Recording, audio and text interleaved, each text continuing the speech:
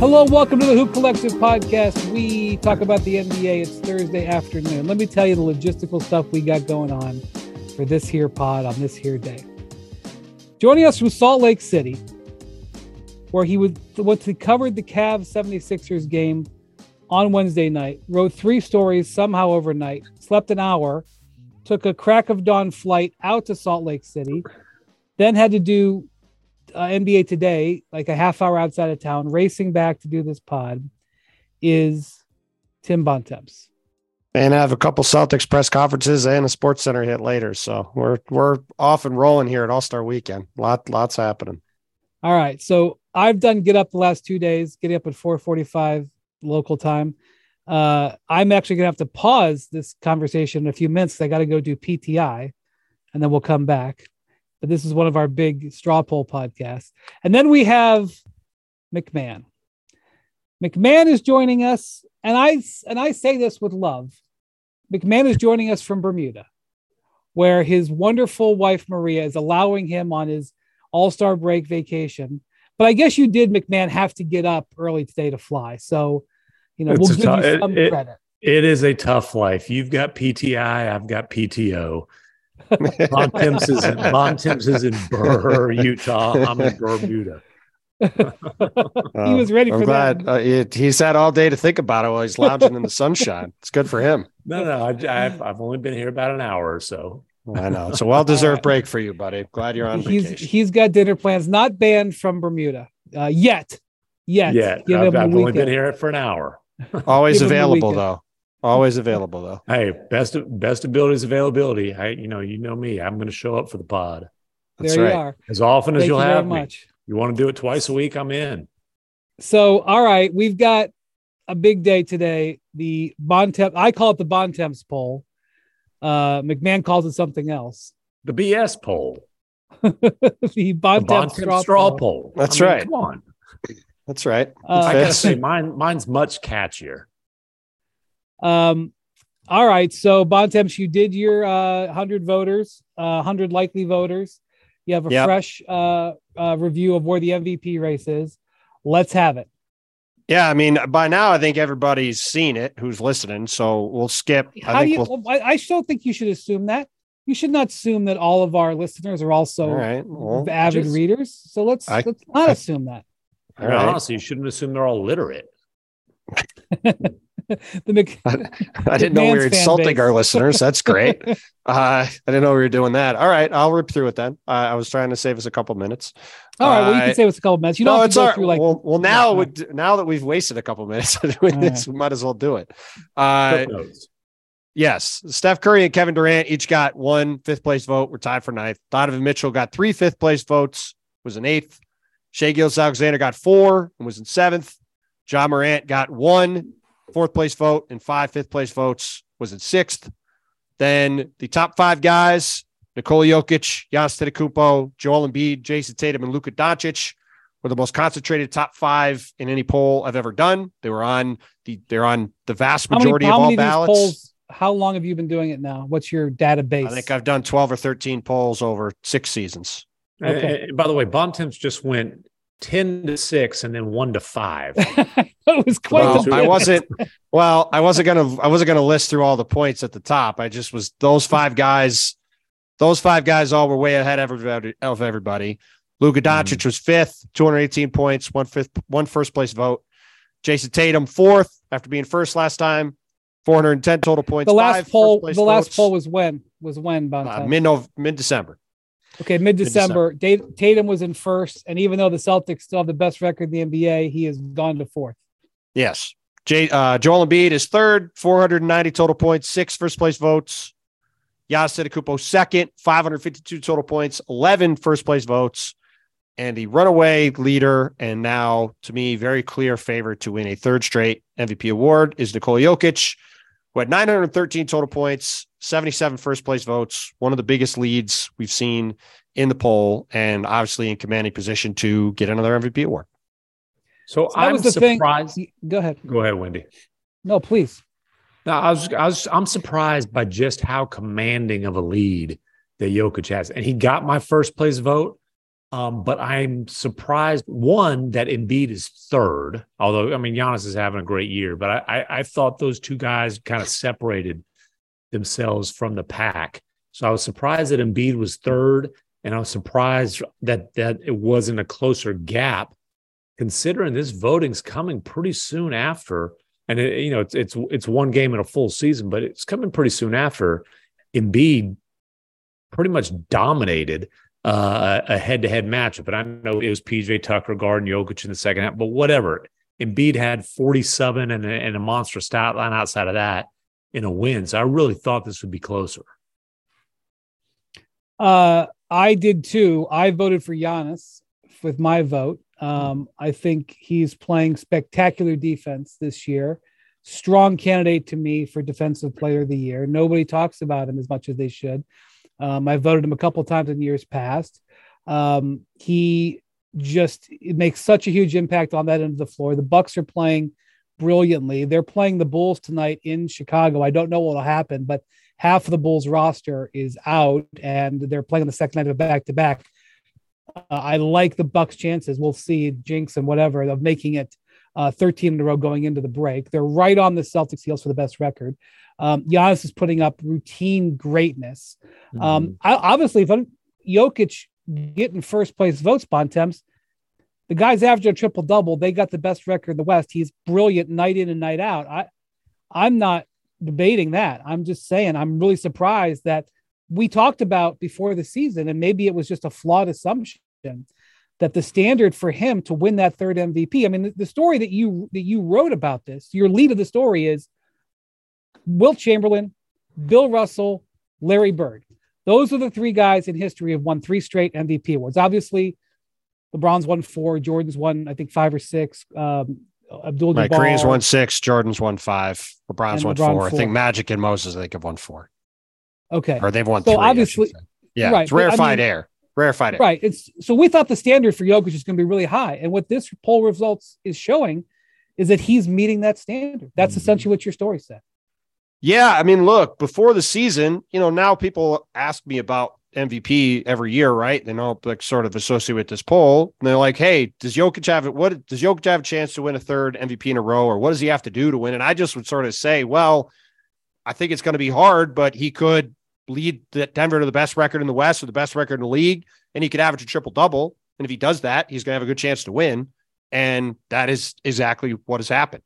So I certainly think he has met the standard. I, like you guys, was surprised at the spread. I thought Joel would get more votes. I thought that Giannis would get more votes. I'm not surprised that Jason Tatum is 4th. We talked about in the first straw poll, he had a very soft lead. They had the best record in the league. They had the greatest offense of all time. He was easily the dominant player on the team, and he didn't even have half the first place votes in that poll. It felt like somebody else was going to surpass him. I'm not surprised those 3 guys did. I am surprised that the gap is as big as it is. And I do think, we talked about this a little bit the other day, Brian. I do think there's going to be a lot of pressure on the Denver Nuggets, and specifically on Nikola Jokic, if this season goes the way it does as it stands right now, and he wins this third MVP. They go in the playoffs with the best record in the West, him win another MVP award. There's going to be as much pressure on them as any team in recent memory, because if they fall short, they lose in the first or second round of the playoffs, or even if they lose in the conference finals, but certainly they lose in the first or second round. That's going to have some pretty massive ramifications, I think, going forward on Jokic's reputation and on where Denver sits going forward. Because all the stuff from the last couple of years about the supporting cast being banged up and Jokic playing great and having reasons why they lost early, those are all going to be out the window. And when you put him in that rarefied air with Larry Bird, Wilt Chamberlain, and Bill Russell, he's got to back that up with success in the playoffs, particularly in a year when the Western Conference is nowhere near the level it's been in the past. Well, I thought it was interesting when the voting came out for the Eastern Conference starters. Remember to vote the starters. The fans got 50%. The players voted and the media voted. So 3 of these strong candidates, 3 of the top 4, are in the Eastern Conference front court with Giannis, Tatum, and Embiid. And the media is the one who's going to vote for the MVP. So those, even though it was a few weeks ago, it was an interesting light in the way the media is viewing them. And among those 3 guys, when it came to the media votes, Tatum got the most votes. Tatum was sort of one, Embiid 2 and Giannis 3. The thing. I got that wrong. Giannis was 2, Embiid was 3. Embiid's gone on a tear since then. So is Giannis. Well, there's a couple things. There's a couple things about that vote. So obviously, I had to hear a lot about that vote because Daryl Morey went on the radio and said that the evil media kept Joel from being the Eastern Conference starter when really it was the fans in Philly not voting enough. But that being said, all four of those guys plus those three guys plus Kevin Durant, they were all separated by, I think, 10 or 12 votes total. It was like 68 to 81 or something. Might have been 13, somewhere around there. And all Durant, Giannis, and Embiid all were hurt within, I think, 10 days of the vote for some period of time. And Tatum wasn't. And I think that was really the only difference at that point. The players, the three of them. On the player voting, they ranked Giannis 1, Durant 2, but for the sake of this, Giannis 1, Embiid 3, and Tatum 4. So the media liked Tatum more than the players, so to speak. And so it's interesting now that just a month later, and McMahon, I think you're right. I think it's responding to how strong Embiid has been playing. He had another excellent game on Wednesday night to beat the Cavs, snap their win streak, and really put him in their place in fourth. But he's been awesome the last 3 weeks. He's now second in the league in scoring. But it's just interesting to me that it did look like the media was attracted to the Tatum story. But look, the Jokic thing is impressive. And, my thing on Jokic is I'm trying to figure out how to value these guys because this is obviously a challenging vote. Mm-hmm. Somebody's going to be third and fourth on these ballots when this is over that it could have won the MVP in other years. Partially, even fifth. Luka's got a hell of a case too. I agree. I mean, Yeah, but one of the things I'm looking at is playing both ends of the court. I know defense is completely not a factor now, but like Giannis doesn't seem to get credit for it, and Jokic doesn't seem to get really penalized for it, even though I know he's better than he used to be. I was going to say, I don't think it's fair to say Jokic is a bad defender. I think that's a perception that's not the reality. Is he a good defender? I would say that, and I'm double checking my facts here as we speak. I'm just going to say I don't think the Nuggets are significantly better with him on the floor defensively. Everything's better with him on the floor. Why? Well, again, McMahon, this is one of those things with plus minus. The reason why they're better with him on the court is because your favorite player, DeAndre Jordan, was stepping in and playing a lot of the minutes behind him this season. Okay. The Nuggets defensive rating with him on the floor is 110.5. In today's NBA, that is good. I understand. In today's NBA, that is They're good. A good team. They're a really good team. I would also say he is not a good defensive player. If you want to say he's not the worst defensive player in the league, fine. He's not good. He's not the worst defensive player in the Nuggets starting lineup. Well, that's true. And he's not the second worst. But I don't like going and like sort of nitpicking on that. But I just think that in this case, when it's so hard to differentiate them, like in a year where we're seeing incredible stats in general, that the triple double, while very impressive, it's not like it was when Westbrook did it. But they're also 21-0 when he has a triple double. That's pretty impressive. I will say this. That's a great point. I've always talked about how there's blatant stat chasing going on, and Jokic seems immune to that. We have an exception. He blatantly chased a triple double against the Mavericks on Wednesday night. It was one of those. He had 9 assists, and Vlatko Cancar, one of the best Slovenian players in the NBA, missed 3-pointers off the Jokic passes. Actually, I like Vlatko. He's become a pretty good role player. But he missed threes off of Jokic passes on like 2 straight possessions. And then Jokic, I think he hit Bruce Brown, little cut dunk, and then grabs a rebound, timeout. He's coming out of the game. Luka had already checked out. So my whole thing of Jokic never chases stats, I can no longer make that claim. But 21-0 with, first of all, 21 triple doubles is ridiculous. averaging a triple-double is ridiculous. Going 21-0 when he puts up a triple-double. It's compelling. I agree. It's really compelling. And the field goal percentage for a guy who's averaging a triple-double, he's what is it now? 62, 63? It's ridiculous. Yeah, his efficiency is off the charts. Yeah, he's having a tremendous season. And that's the thing. All these guys deserve to win the award. That's the rub of it. It's not like it's this guy is not deserving or that guy is not that guy's not deserving, or that like Jokic, isn't a deserving winner. They're all deserving winners. You could make a case for all 5 of these guys at the top of the poll very easily. They're all tremendous players. I do think, though, last year, I ultimately voted for Giannis because he was the best player. When it was that close, I picked the best two-way player and picked him to win. As of today, that would be my vote again. You look at the way Milwaukee season has played out. They have not been healthy basically the entire time. They're I think a game behind Boston for the best record in the league. They're on the verge of winning 12 in a row. Giannis is the best two-way player in the league by a pretty healthy amount, in my opinion, and is driving winning. And again, you can look in a lot of different directions, and I think it'll be very interesting to see how this thing shakes out. But I am curious to see if there is a little bit of backlash to the size of the lead that Jokic has. I am very curious about that over the next 6 weeks, because it was a surprise to me. And I think it was a surprise to a lot of people, just anecdotally that I've talked to over the past 24 hours, that he was this far ahead. And I'll be curious to see if, especially if Milwaukee keeps racking up wins, they go on a hot streak for the next month. I think Giannis in particular is going to have a very interesting case to try to take him out. Yeah, I will say this. I think Philly has the hardest schedule left in the league.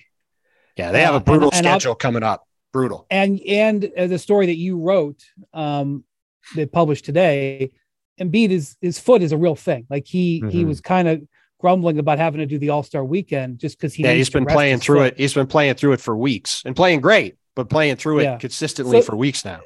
Yeah. So that's a thing. Like, you guys know how I feel about Embiid. I voted for him last year.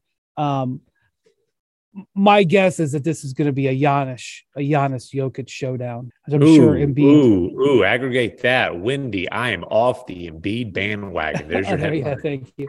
All right, hold on. 30-second time. I'd actually be the longer 30 seconds. I got to go talk to Tony and Mike. Just give me a second. Oh, wow. Time for Tony and Mike. I'll be right back.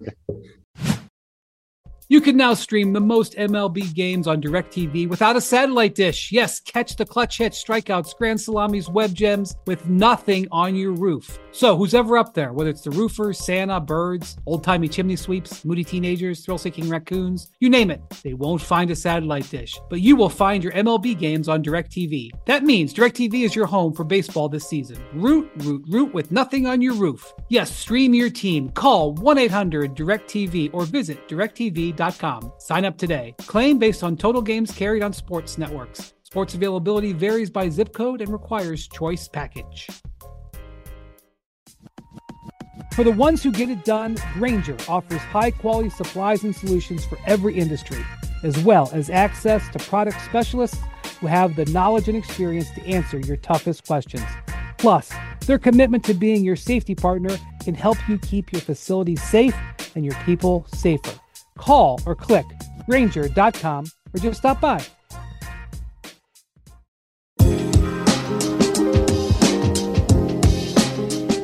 Okay, I'm back. Through the magic of audio engineering and editing, I'm back.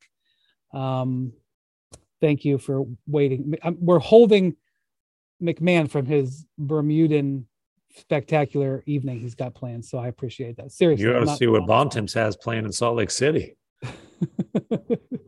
Right. All right, so we talked a little bit about Luka. They're 5 games in, McMahon, in the Kyrie experience, but Luka and Kyrie have only played 58 minutes together. I think they're 2-3 since the trade. Kyrie didn't play on Wednesday night in Denver. Denver is now 27-4 on their home floor. So, good luck. If goes through Denver, it's going to be advantage Nuggets. I was looking at some numbers in the 58 minutes that Kyrie and Luka have played together. The team has scored 146 points.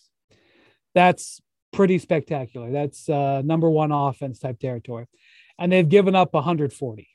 So it's plus. It's plus. Yeah. What do you think of what you've seen so far there? Listen, it's obviously way too early to be jumping to any kind of conclusions. I think the biggest conclusion you can jump to is when Kyrie is available, the Mavs no longer fall off a cliff in the non-Luka minutes. And that has been their biggest problem. They have been, with Luka on the floor this season, scoring at a league best clip. Before this trade, when Luka was off the floor, they were league worst clip, right? That ain't happening anymore. Like, Kyrie is fully capable of, scoring 26 points in the fourth quarter with Luka sitting out the first 6 minutes of that quarter and just absolutely dominating the game. Or, leading the Mavericks to wins in, LA against the Clippers, a win over the Kings in Sacramento, two playoff teams, where the Mavericks, is funny, they didn't win a single game without Luka this season until that trade. Then they had the weird win in Utah where Kyrie hadn't joined the team yet. I think you had guys who had their bags packed and weren't quite sure which plane they were jumping on the Jazz at that point. That was probably a factor there. Yeah. But then, really impressive wins over the Clippers and Kings. Look, the offense is not going to be an issue. And they'll figure the in the game things. It's tiny sample size. Luka took a step back that he admitted, hey, I should have gotten the ball to Kyrie there. He was cooking. Yeah, it's not a great shot. Yeah. And it's not often you see Luka looking to pass in a last shot situation. Well, he does actually lead the league. I think he leads the league in clutch assists this year, but that's because he has the ball in his hands all the time. But, it's his first game back. He was clearly gassed. Kyrie been cooking. Like Luka admitted after that game, hey, I should have gotten the ball. That's my bad, is what he said. And then the next game is like, you take it. No, you take it. No, you please. It's like they're being too nice. They're being too unselfish. And they end up coughing up a turnover down 3 in the final seconds. Now, look, the reason they lost the only reason they had any chance in that game is Kyrie went bonkers, literally the highest scoring quarter of his career. They got down 26 to the Timberwolves because these guys can't stop a freaking nosebleed. Nope. This team's terrible defensively. Now, I have some good news. Maxi Kleber expects to be able to play after the All-Star break. He expects to be able to come back, when the break ends. Can they also clone him?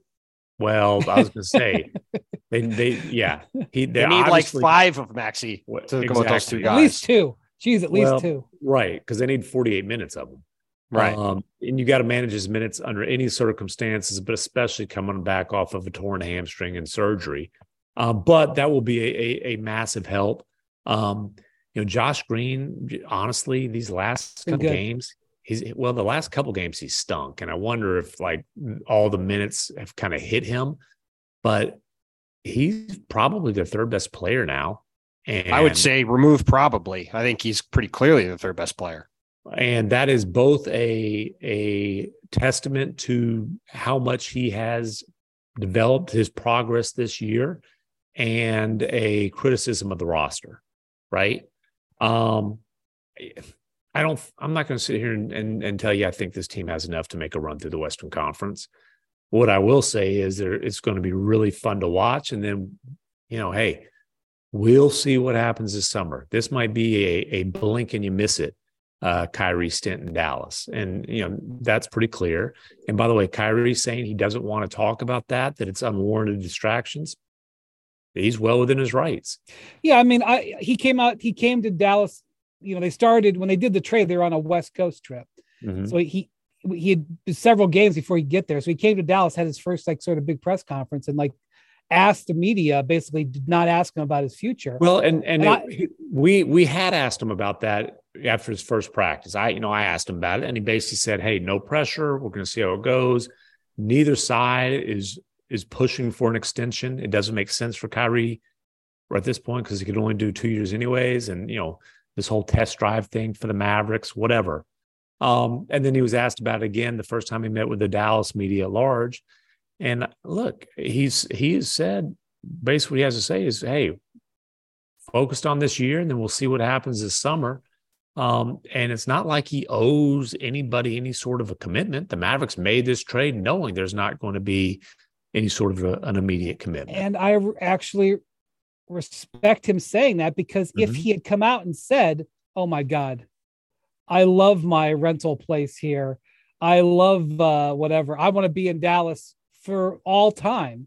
None of us would have believed it because he has no credibility. So I think. I would say could film another club. Nike commercial, but that's not an option. But you know what I'm saying? Like this whole thing of trying to figure out where his number is going to go.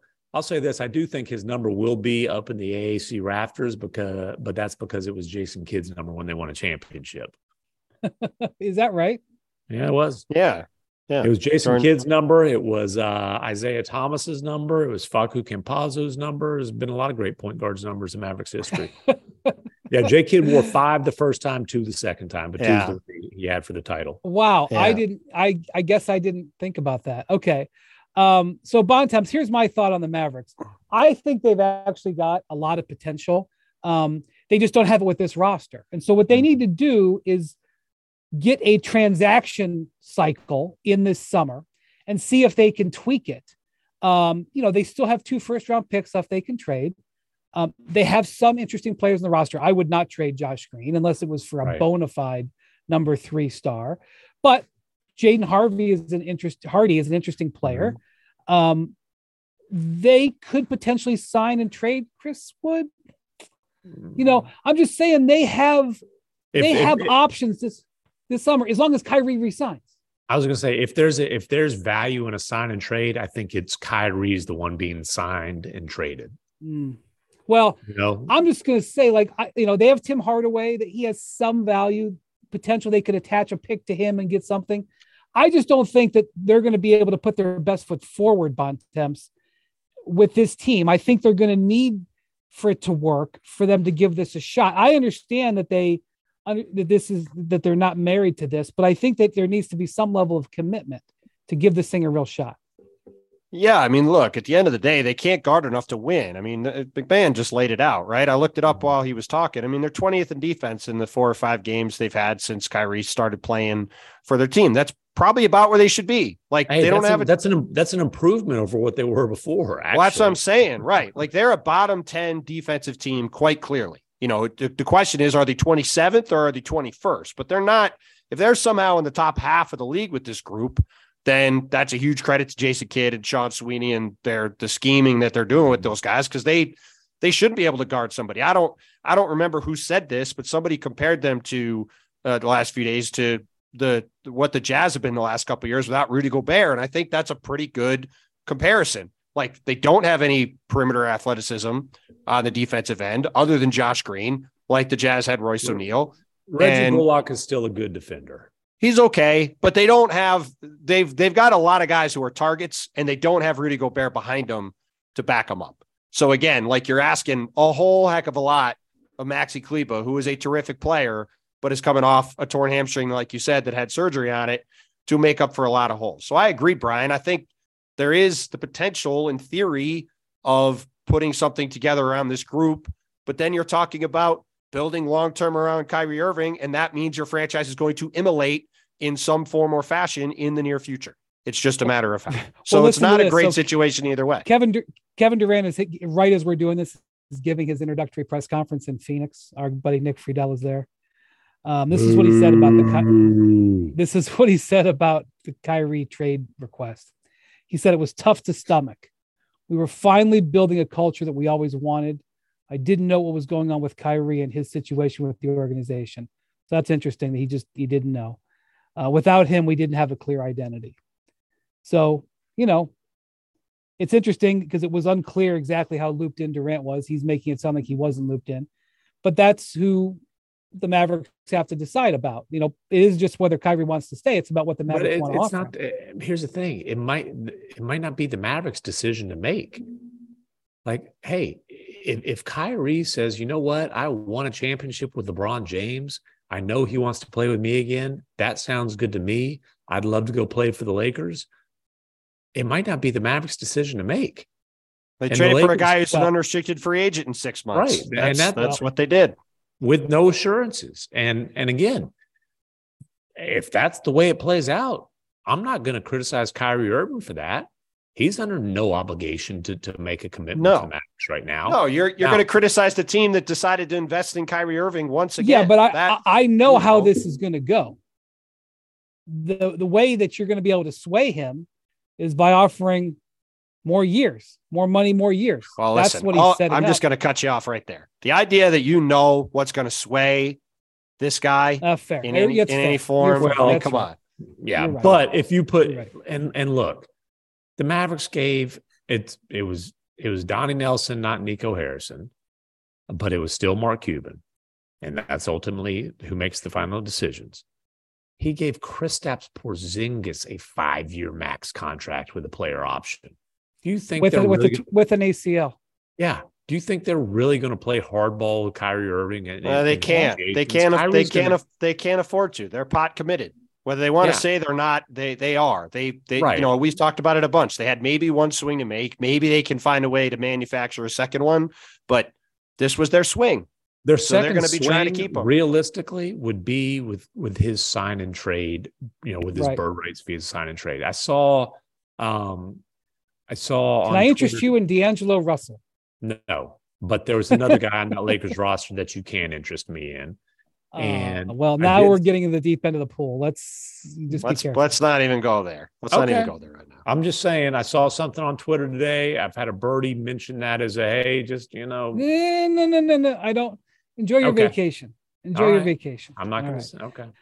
The thing that, Bontemps has talked about is what you guys are dancing around here is the pressure that is now on the Mavericks organization. 2023 AD. Go on. It's almost like someone wants to get in trouble. He's on vacation, stirring stuff up. It's almost like McMahon is writing a book about the pressures of building around a star and trying to make it happen. Big pressure in Dallas. Cuban is paying the luxury tax this year. They were already paying the tax. Right. But he added how much was it, McMahon? A lot. I don't know. I'm on vacation. 28 million. Anyway, you can't do math in normal times, let alone today. I'm no mathematician either. There's a lot of money and pressure on the line. There's a lot of pressure on the line in Phoenix now too. Like, Chris 100%. Paul's is ticking in terms of what he's got left. They got all those picks in there. They got to make that work. I mean, I know that Steph and Clay have years left, but I don't know what's going to happen with Draymond. I don't know what's going to happen with Bob Myers. They went out and did the Gary Payton portion of the deal because they are trying like crazy to salvage it this year. They got a $370 million payroll when you include the tax. And trading James Wiseman is a very clear sign that the whole two paths nonsense is out the window. Like they're trying to win now, which is what they needed to do. It was the right move to make, but again, talk about pressure. There's a lot of pressure there on a lot of fronts. Denver is paying the tax for the first time in 13 years, I think. Basically the reason they're in the tax is because they gave Michael Porter that max.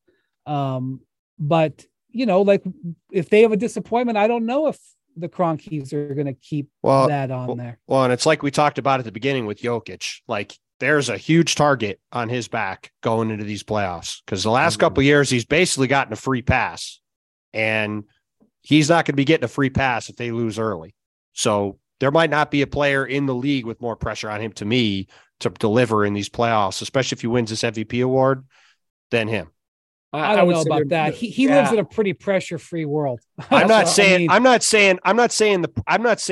pressure in terms of like he's going to be thinking about it. I mean, in terms of the outside opinion of him and how it's going to be shaped. I think there's no player to me that's got a bigger impact on that in this upcoming playoffs than Nikola Jokic if Denver is healthy, because there's going to be a whole lot of people who write him off if they lose in one of the first 2 rounds of the playoffs and say it's a travesty that he won MVP again and that these regular season stats don't matter and that it's not how it should have gone.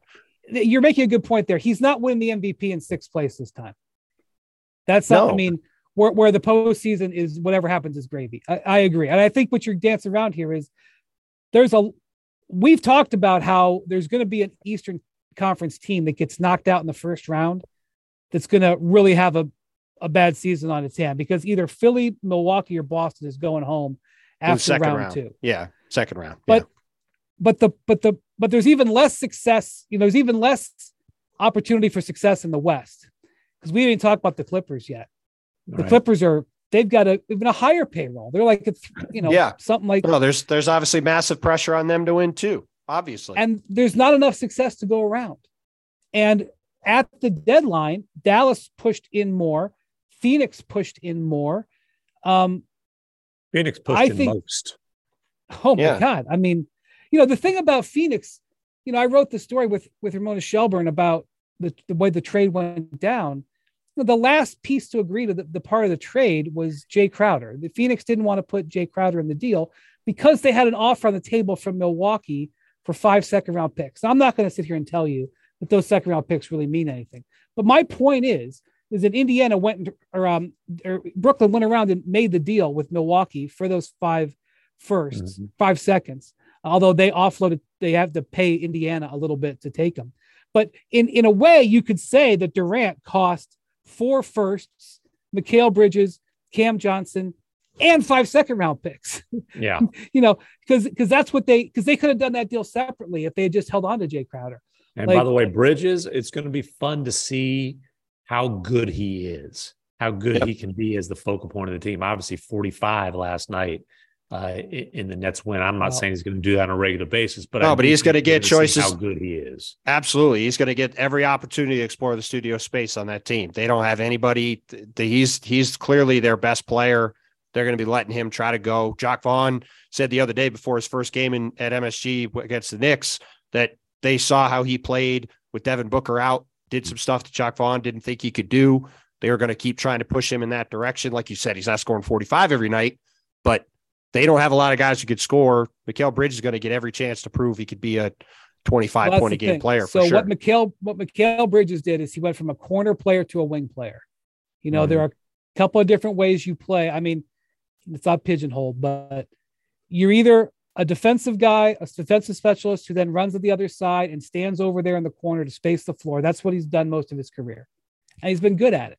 Well, this is his chance to prove he's Chris Middleton. That to me is what it is. Right. Can he level up to be that kind of player? And the difference between making $40 million like Chris Middleton and making $20 million like Mikal Bridges is whether you're a corner 3-and-D guy or you're a wing 3-and-D guy, where they can throw you the ball and let you put it on the floor and you can get your own shot. Or they can set you a screen. You can create for other people. Bridges showed that while Booker was out. And I think they do the deal for him anyway, because even as a 3-and-corner player, he was really valuable. But I saw this a little bit in the playoffs last year. Yeah. I thought he had this, and I didn't think he was going to be a 40-point scorer like that. But yeah, I mean, and by the way, if Bridges goes on and becomes an all-star, the Phoenix will feel that. Phoenix will feel that. Yeah. So I do think. But if they win a championship, they'll it will. Yeah, I mean that's the bar. That's the bar for that trade. I mean, that franchise has won a lot of games over a lot of years. They've never won a title, right? They've had a ton of great teams, made the finals multiple generations, right? Back in the 70s with Barkley, obviously a couple of years ago. The one thing they've never done is win a title. You make a trade like this to win a title. If you do, you get, like you say, Brian, you win one championship. You don't have to say you're sorry. Trade's a success. If they don't win a championship, trade's probably going to be a failure. You make a deal like that, I know Zach was saying the other day on TV, it's not fair to hold that bar to people, but it's not about being fair. It's reality. That's the reality of the situation. You make that trade, that's what you're trying to do. They've got new billboards on the outside of the Footprint Center in Phoenix, and it's 4 players, Durant, Chris Paul, Devin Booker, DeAndre Ayton. Surprised it's not Torrey Craig. That's our core, right? That's what they're basically announcing. So we talked about how there's a possibility of maybe trades in the future in Dallas to set this up. We'll see. By the way, Ayton's had a couple of spectacular games the last few weeks. They're playing a lot better. They've won. By the way, he was playing great going into the trade deadline too. Speaking of Brooklyn, he had a massive game in Brooklyn to beat the Nets when Devin Booker was just coming back from his hamstring injury. Yeah, he had a couple of 35-15 games on that road trip. So that's one thing I'll say about Phoenix. So obviously they got the major chips in the middle of this year. I'm not saying Devin Booker is going to be a bona fide all-star for the next 8 years, but he is a player that people value. And his contract is not onerous. I know that the Suns didn't see him as a max player. You're all over the place today. You said Devin Booker. You were talking about DeAndre Ayton. Yeah. Okay. Just to say, woo. You're like Devin Booker, people around the league don't know if Devin Booker's going to be an all-star. I was like, okay. Sorry, thank you for saving me there. No, it's all good. I suspected that's what you were doing. Yeah. Thank you. DeAndre, I don't want to say he's going to be a perennial all-star, but his contract is not something the teams are afraid to take on. And that could be, we'll see how this Suns rollout goes.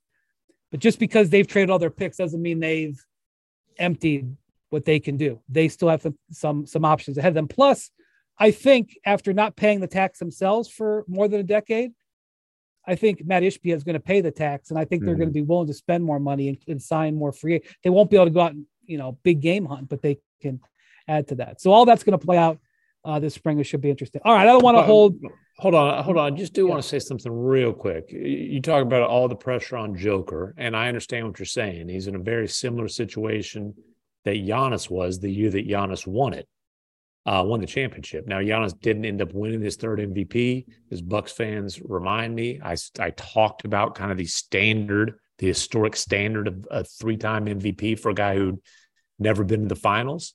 He didn't win the MVP, but he won the championship that year where there was all the weight on his shoulders.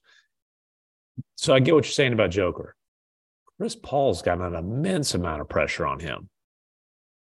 Like Chris Paul is kind of he's deeper into his career, but he's kind of at that Dirk before the 2011 run situation where it's like it's the one thing that he has never accomplished, and he has had some epic playoff flameouts as recently as last season. Now he doesn't have to carry the team, but they need Chris Paul to be really damn good if they're going to make a championship run. And I do think that he's got as much pressure as anybody.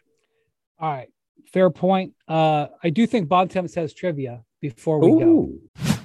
Now let's talk about the play of the week. The pressure to follow up Hypnotic and Cognac weighing heavily on the team. Hypnotic was in the cup, blue and ready for the play. And boom, Añejo Tequila came in with a smooth assist to Hypnotic's tropical fruit finish. Shaken, strained, poured. It was green and good. The playmaking splash shifted the tempo. Another great cocktail from the Hypnotic team. Every season is Hypnotic and Tequila season. Hypnotic Liquor, Bardstown, Kentucky, 17% alcohol by volume. Hypnotic reminds you to think wisely, drink wisely. Two guys drove to work. Neither guy wore a seatbelt. One guy got a ticket. One guy didn't. The same two guys drove home. One guy wore his seatbelt. One guy didn't. One guy made it home. The guy not wearing his seatbelt didn't. Don't risk it. Click it or ticket. Paid for by NHTSA.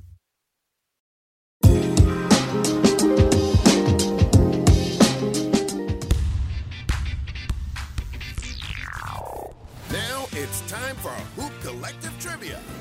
I do have trivia. Yeah, we had enough to talk about last week. Ties into our final topic here. Joe Mazzulla, who today, Thursday, was named the permanent head coach of the Celtics, is obviously coaching this weekend here in Salt Lake City. Who was the last coach to go into the All-Star break as a rookie coach with the best record in the NBA? Steve Kerr. That is correct. Good guess. Two other guys. There are two other guys who have done it in the past. I gave you the easier version of the question. Do you have any idea who the other two are? Phil Jackson. No. Oh, that's a good guess. Good guess. Pat Riley. Pat Riley is close. Ooh. I believe Pat Riley was on the coaching. Well, he wasn't on the coaching staff at the time, I don't believe, but I think he was on the broadcast crew. So he was on the broadcast crew. That's right. Why am I blanking on the guy? What about Lawrence Frank? That's not Lawrence Frank. You were very close on the first answer. He's the greatest executive in the history of the sport. He was the coach. Oh, Red Auerbach. No. Jerry West. You say he's the greatest executive? Jerry. Well, one of the greatest executives. You want to say? I mean, Jerry West is in the conversation. Sure. Okay. That's fair. Jerry West is one of them. And then the other one is on the franchise we talked a bunch about. I actually mentioned the star player of the team. No, not Avery Johnson. He did have some crazy record though. That's not a bad guess. He did have it. They did. It was a good guess. He had a great record. And they went to the finals his first Phoenix Suns coach. Danny Ainge. Not Danny Ainge. The year Charles Barkley was traded to the Suns. Paul Westphal is the answer. Paul Westphal. Rest in peace. Paul Westphal. 92-93. Yes, very nice guy. But it does tee us up to talk about the Celtics here, I think, for a minute, though, and this Missoula news, which was interesting today. Yeah, what do you think about that, Bontemps? You're around him all the time. I kind of get it. It's kind of a time where you would make an announcement like that, but why? Why would they do that? I mean, I don't know if it makes a difference. I think he was in a strong position even from when he got the job. Brad Stevens really had a great affinity for him, but why now? I think a lot of it is just timing, right? I mean, this is something, look, the Celtics didn't let Joe Mazzulla leave to come be with Will Hardy here in Utah last summer. They didn't let him leave the prior summer when Ime took over. He's clearly a guy they've been very high on. I think he was going to have, from the moment he got the job back in September, I thought it was going to be a pretty high bar for him not to be in the job long term. That being said, you get to the All-Star break, you have the best record in the league. I think it's just sort of a neat and tidy time to put him in the job and say, we're not going to get to the end of the season and deal with the playoffs and how it goes. And, let's say the Celtics lose in the second round. You have some debate about whether you keep the guy or not. I think I could argue you did this 2 months ago and just get it over with then. But I think it is a sign certainly of the job Joe has done and the stability that the Celtics feel like they have. And even though they lost that game on Tuesday to the Bucks, I mean, you look at their team, they feel really well aligned across the board. Mazzulla and Jason Tatum obviously have a very good relationship. They've got the deepest roster, I think, in the NBA. They've been playing great. And, it certainly sets up to me for, we were talking a lot earlier about Giannis. To me, it's the Celtics, Bucks, and everybody else, both in the East and in the league. Wow. You're putting the Sixers in the everybody else category, huh? I need to see the Sixers do it first before I could put them in that category. We have seen this team fall flat too many times in the playoffs. Mm-hmm. You personally, McMahon, have seen James Harden fall flat many times in the playoffs. They are a really good team. They've played really well. I think they're 26-7 their last 33 games. They've been on a great run over the past couple of months. Joel's playing as well as anybody on the planet. But Milwaukee has won a championship. Boston has been to the finals. Those teams have been to the conference finals over and over again.